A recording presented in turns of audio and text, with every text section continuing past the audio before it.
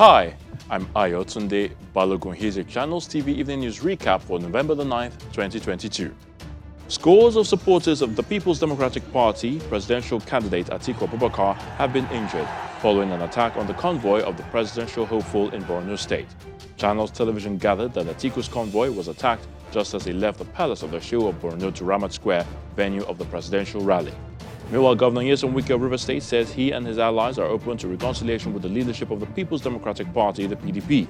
Speaking after four of his allies, better known as the G5, visited the Bauchi State Governor Bala Mohammed, Wike said they never closed the door for reconciliatory meetings. Wike and his allies have been at loggerheads with the party after the Rivers leader lost the PDP presidential primary to Atiku Abubakar. President Muhammadu Buhari has met with His Royal Majesty King Charles III in Buckingham Palace. While the reason for the meeting is not clear, both leaders are expected to discuss bilateral relations and how the UK can help Nigeria in the fight against terrorism. On the international scene, Russia's military has been ordered to pull out of the Ukrainian city of Kherson, the only regional capital it captured since the invasion began in February.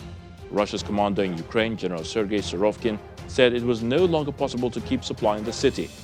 The withdrawal means Russian forces will pull out entirely from the western bank of the river Dnipro. And in sports, Senegal forward Sadio Mane may likely miss the 2022 FIFA World Cup in Qatar after suffering an injury on Tuesday at the Allianz Arena in Munich. But the Bayern attacker came off just after 20 minutes of the game against Werder Bremen, which ended 6-1 in favor of the Bundesliga champions. And that's the Evening News recap. Visit channelstv.com for details of the stories and more. I'm Ayotunde Balogun, and many thanks for watching.